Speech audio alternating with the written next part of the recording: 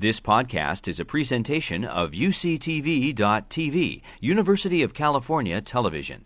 Like what you learn? Help others discover UCTV podcasts by leaving a comment or rating in iTunes. First, I want to say, Sandy, like you, I'm not easily impressed. And for over 30 years, I've been an environmental leader and activist, and 25 I've been a climate activist. And in the hundreds of conferences I've been to, I have to say that this conference these past 2 days, as well as the Bend the Curve report, are exceptional, impactful, and excellent. So, Ram, to you and the entire team that put the conference together and put the report together, bravo and thank you. Let's see.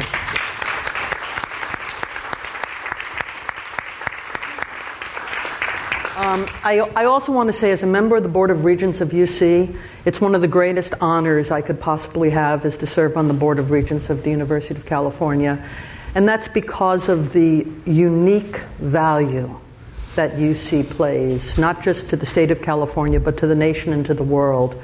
And it has such a uniquely important, valuable role, not just because of how it educates its students, but it has a uniquely invaluable role because of the quality of its research and the impact that has on each local community, our state, our nation, and our world.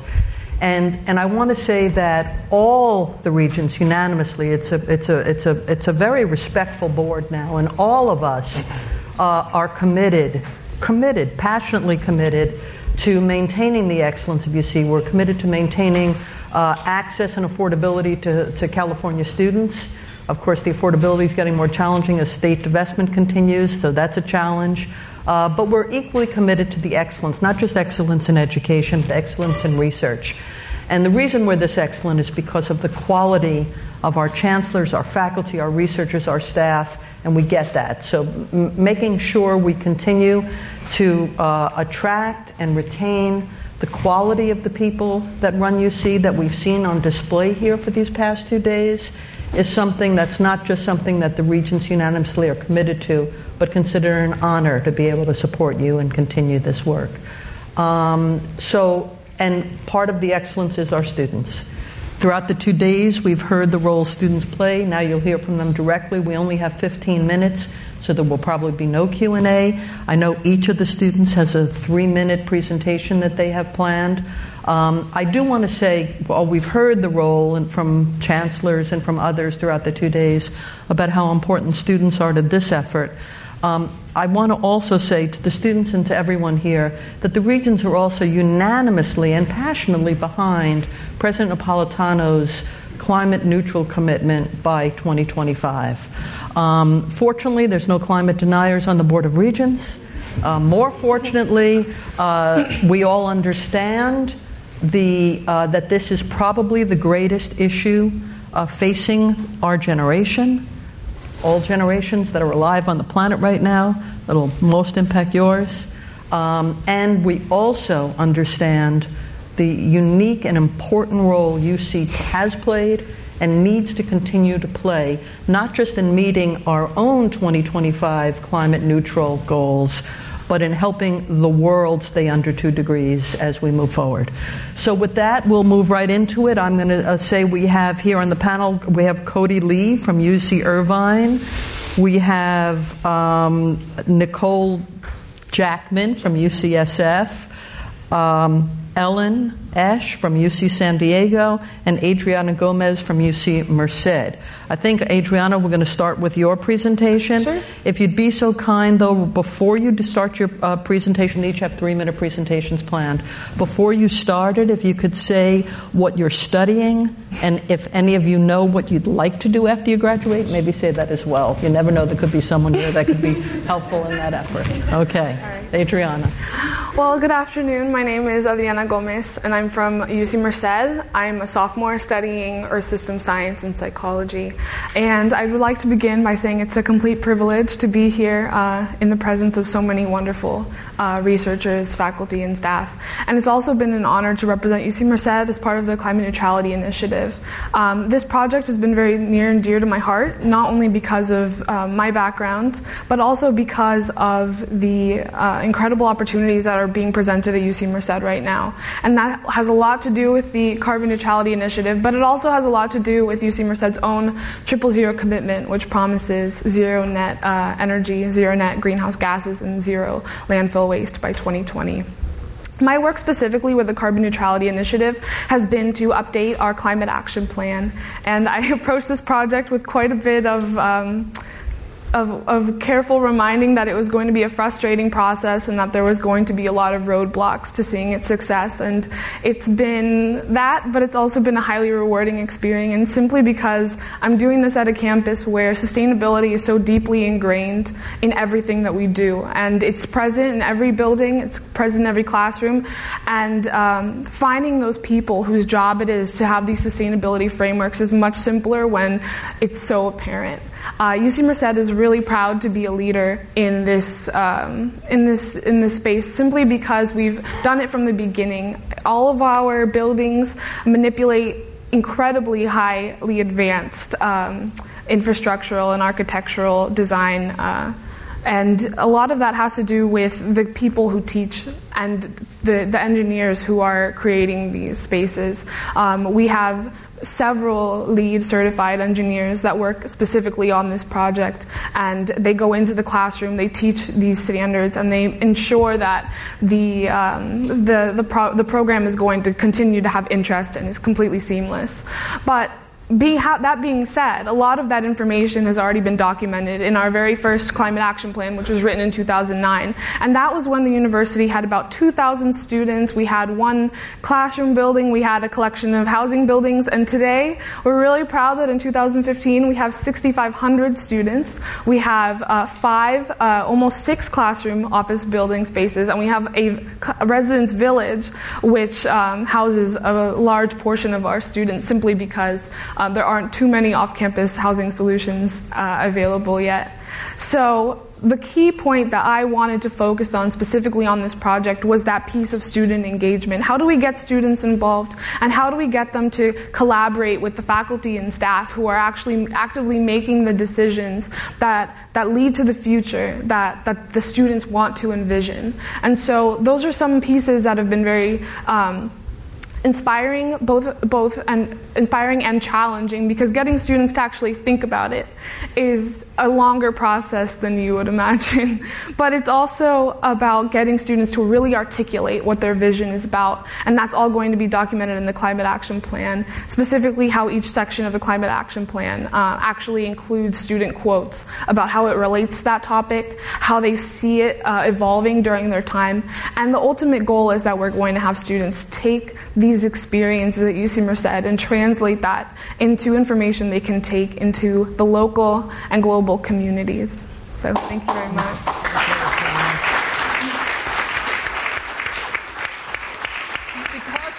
Because we've heard about how Merced has all LEED certified buildings, I feel it important with the student panel to acknowledge that it was about 6-7 years ago that it was a student regent backed by the Student Sustainability Association that brought forth the Sustainable Building Initiative to the Regents that was unanimously approved, so that every new building that would be built thereafter would be LEED certified, and that was a student-led movement. So, thank you. Thank you. Ellen. Thank you. So I'm a graduate student in ecology here at University of California, San Diego, and my research focuses on how semi-arid shrublands respond to global change. And specifically, I'm looking at the Southern California coastal sage scrub ecosystem and the global change factors of altered precipitation and increasing invasion by non-native grasses. Now, I think that it's really important to understand these dynamics in arid and semi-arid systems because globally they make up about 40% of terrestrial land cover. And I think that if we have insights onto how they impact global carbon models and also how we can understand the dynamics in those systems, we'll be able to leverage that information in those ecosystems to help us bend that curve down. So we in this room are no stranger to the changing precipitation here in California and throughout mid-latitude areas in the world, actually. We've had some of the most unprecedentedly severe droughts in recent history, and here we're sitting in an El Nino year right now. And that's exactly what models predicted. We're not really sure if rainfall is going to increase or decrease, but increasing variability is certain. And so, as you obviously expect, changing precipitation amounts impacts the amount of biomass that ecosystems produce. And of course, production of biomass is the process by which they are able to sequester carbon. And so, here in California, we see interesting patterns based on the amount of carbon ecosystems are able to sequester based on the dominant community composition. So whether that's a native shrubland system or an invaded grassland, for instance, can really impact the functionality that we see. So in my research, I've seen that, and other people as well, have seen that these exotic annual grasses really respond to changing precipitation regimes, and they increase productivity a lot. However, that above-ground pool is not the only pool of carbon we should be concerned with. There's a ton of carbon stored in soil, and also when that plant material senesces and dies, the soil microbes decompose it, and they're heterotrophic like us, giving off CO2. And I've seen that invasive grasses decompose much more readily than the native shrub litter, and therefore the ecosystem response that you see is not, it's not just one pool that you have to look at. You really have to try to integrate all of these things. And so what I'm seeing is that, in fact, invasion by exotic grasses can accelerate carbon loss from systems, whereas your native species are able to have small carbon sinks even in the face of drought. And so I think that the key principles that I and a million other ecologists are doing here in the state of California and across the world can really give us some insights into how we can make a more resilient ecosystem in which we all live and integrate those ecological principles into our built environment.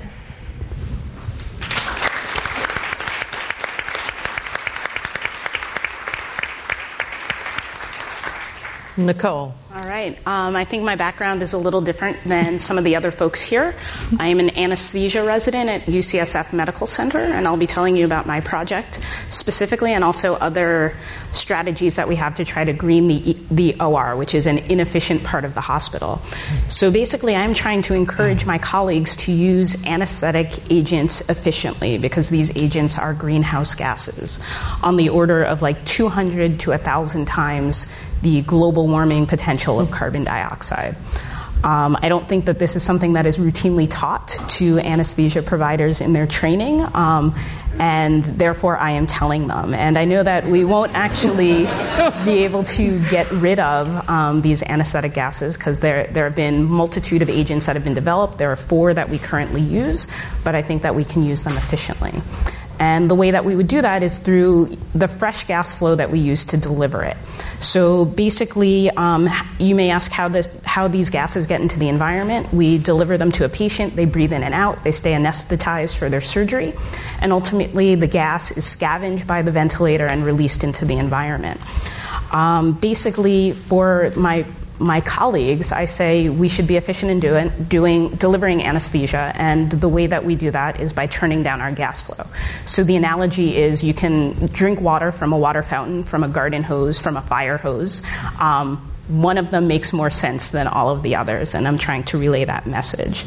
The way that some of us have picked the fresh gas flow to use kind of comes from early studies done in rodents where one particular anesthetic agent caused nephrotoxicity or kidney toxicity in rodents. Importantly, it's never been replicated in humans. This chemical reaction cannot occur with commercially available products with our ventilators now. And I think ultimately people have taken this one finding and this one recommended, FDA recommended fresh gas flow and applied it to other volatile agents. So basically we can use lower fresh gas flows and still deliver safe anesthesia. So basically, my project is incorporating this data minute by minute during every surgery at multiple UCSF hospitals, extracting it, looking at our current practice patterns, and encouraging behavioral change and mindfulness. I think it's important because this is actionable. It doesn't require bureaucracy. Everyone can kind of turn things down. And economically, it makes sense. So there's an anesthesiologist at the University of Pennsylvania took the cheapest agent that we used and through a simulation model, calculated that if we went simply from 2 liters per minute to 1 liter per minute, over the course of a lifetime, one anesthesiologist could save about $1 million, and that's just one. So that is what my project currently is. I think other efforts at UC include kind of greening the OR in terms of looking at waste management, looking at sustainable products, product packaging, looking at our purchasing, looking at just-in-time models of energy use, because ORs are not used all the time, yet lights stay on and air circulates 24/7, 365. So the World Health Organization really defined climate change as a health priority, and I think it's interesting that the health system is a big utilizer, currently about 8% of the U.S. carbon footprint. So there is much work to be done, especially all of the energy colleagues in the audience as it pertains to the OR and hospital systems, and I hope to see more of this work certainly incorporated in UC hospitals, but hospitals statewide, countrywide, and worldwide. So thank you for your attention. Thank you.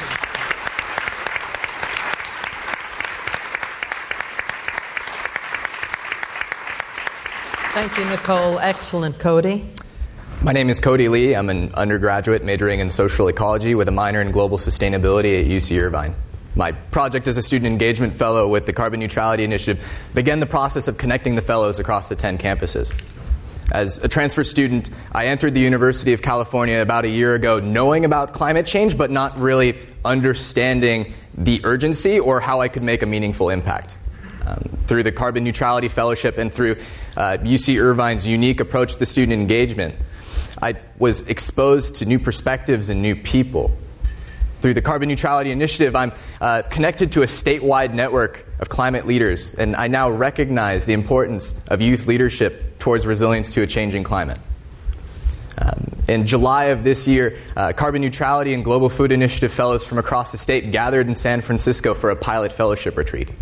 In this space, the fellows were invited to increase their skills in transformative leadership, improve their communication around critical food and climate-related issues, and were equipped with select organizing tools. Cody, you said on the call when we were prepping for this about the networking that you've done as a fellow. Talk about what motivates you to even want to volunteer, in addition to your studies, to even be a leader like this. Understanding the role of youth in the years to come is just we have such an enormous job to do. And we really just need to be able to have not only the knowledge and skills to step into leadership, but we need to have the ability to lead. We need to be able to be given that opportunity to experience leadership before we're actually immersed in the challenges that are right here in front of us. If this is really indeed the greatest challenge of our generation, then we really need to be immersed in that now.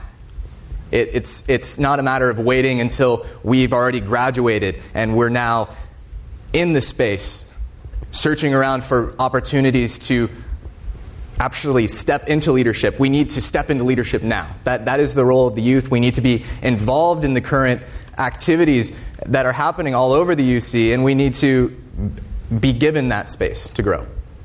So, and this fellowship is giving you that knowledge and experience in stepping into a leadership role. Indeed. Yeah. The Carbon Neutrality Fellowship, really, I've been connected to, like I mentioned, a statewide network, and these are my fellows, these are my friends. They are across the state, and I feel like I know them. I can organize with them. It's a matter of knowing that there are people out there that I can work with, that I can trust. I've often in just as a youth, I don't feel like I trust politics. I don't trust politicians. You're not alone, Cody. You're not alone. It's this really. We are in a democracy, and we have the space to really lead ourselves into the future. But we need to know that there are friends and allies out there that we can trust. Right on. And one of the other things, Cody, that student leadership has led to, you heard when President Napolitano, as part of her comments, talked about our sustainable investment principles. When our new CIO started, actually a month before our new CIO started, it was a student group, student leaders that approached President Napolitano and the Regents wanting to have our investment look at sustainability. And so Janet started a task force to look at that students played a key role in, which led to Jagdeep announcing a month or so ago the most profound sustainable principles of investment that any university has, both in analyzing every investment, which is going to lead to divestment of things beyond coal, but he also announced a $1 billion commitment of investment. And then we heard from the BYD company how, so you see how that all ripples, and that was a student-led initiative as well. So students are, you see from the research that we're hearing, right, and but also their leadership, the remarkable role they're going to play. We won't be successful in reaching our carbon neutrality goals without our students. I think it's difficult to overstate. It's difficult to overstate the impact that something like this fellowship really has had on every single fellow. And I know that there's quite a few of us in this room, and we're just 4 of the students that have actually gotten the opportunity to be proud to represent our schools. But honestly, we're just little pieces in what's happening collectively throughout all of the UCs.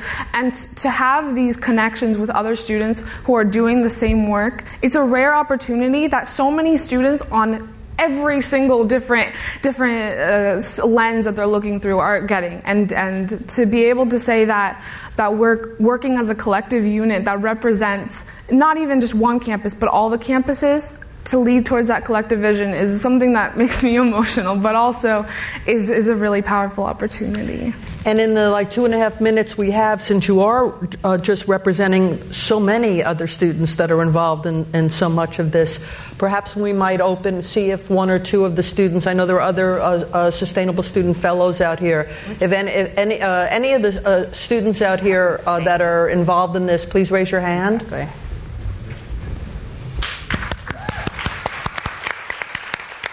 Hi, my name is Gabriel Marabe. I'm from UC Merced. And like Adriana was saying, it is a collective effort. I'm a 4th year undergraduate. I started getting into sustainability my 2nd year. I was planning on being a physical therapist at first, but once I started getting into this internship, it showed me that I can make a much bigger difference on the world. And I hope that my actions can influence other people's actions. It's like you said, it's a ripple effect. That's pretty nervous. Excellent. Pretty nervous. and I just want to say to the students here and to all the students, thank you so much for your commitment to this issue. Wait, did you want to say something? I was just going to say, I think the thing that is telling as well, just kind of being on the outside and not exposed to as much climate science as other folks in this room, is that one thing that is telling is that this earth is here for all of us, and it exists, things can be done across disciplines. So irrespective of interest, passion, life direction, there is a place for you in this work. And I think that's the take-home message that we need to kind of relay to everyone. Final comment? Yeah, students from all disciplines need to make sure that they have the tools, perspective, and knowledge to be able to grapple with the complexities of our new reality. It's really, we need to make sure that all students have that opportunity. So I'd like to extend an opportunity to our outstanding faculty to find new innovative ways to engage with other departments on our campuses, to make sure that we have those skills and we have those perspectives and knowledge. You've been listening to a podcast by University of California Television. For more information about this program or UCTV, visit us online at uctv.tv.